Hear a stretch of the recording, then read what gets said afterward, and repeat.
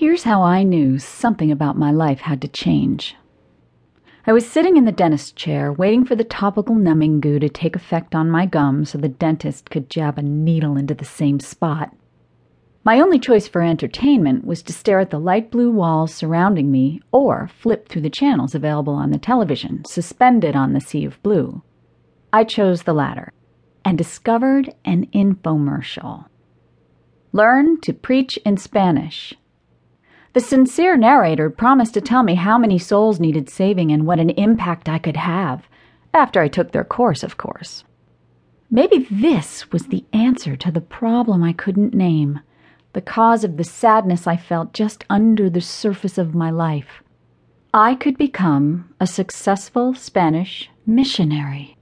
I stared at the screen, transfixed, until Dr. Bain appeared to administer the shot of Novocaine. Unfortunately, I missed the rest of the infomercial as my tooth's issues took center stage.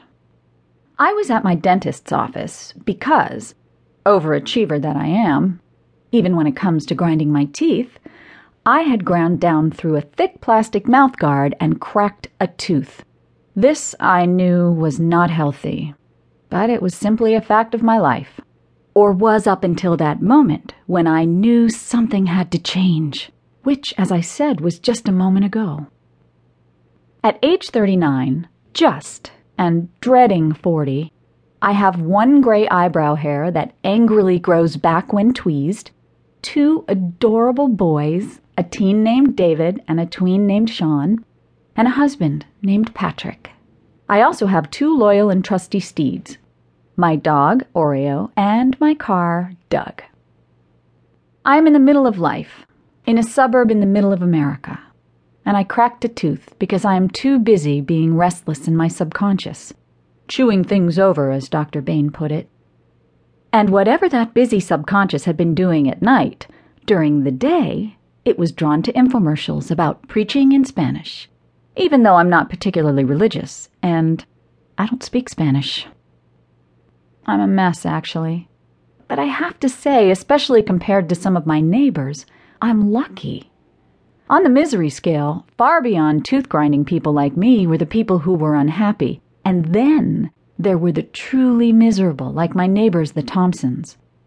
Heidi Thompson departed yesterday to I don't know where, the tires of her black Lexus sedan screeching as she reversed out of her driveway.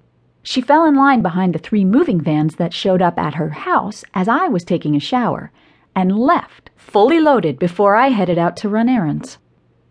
Heidi's kids seem not to have made it on any of the vans, or in the car, though it appears that the family dog did make the cut. Heidi's husband, well, soon-to-be ex-husband, Bob, was sitting alone on the front lawn of his empty, furnitureless house this afternoon when I left for the dentist. That was miserable. So at least I know I'm not Thompson miserable.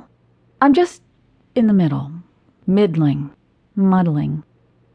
I've looked ahead and thought, wow, there are so many things I want to do. I've looked behind and felt proud of what I've accomplished, especially how my kids have turned out so far. After Patrick and I married and I got pregnant with baby boy number 1, I gladly gave up my job as an account executive at a public relations firm. Sure, I had loved my friends at work and the creativity at the office, but I knew I wanted to be a stay-at-home mom. And Patrick's career path at the law firm has been remarkably smooth. It's worked out as planned, and he's a partner now. We have a wonderful standard of living based on Patrick's success.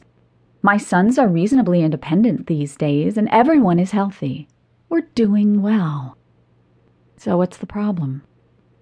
I feel stuck between what I've done and what I want to do. There was a time when every moment of my day revolved around my kids and their needs, but not anymore. And that's the question I need to wrestle with. The cause of the restlessness. What's next? The thought of re-entry into the PR field is daunting. Regardless of how much progress women have made, and we've come a long way, baby, stepping back into that world after a long hiatus would mean, if I were lucky, a job behind the receptionist, literally behind her, filing.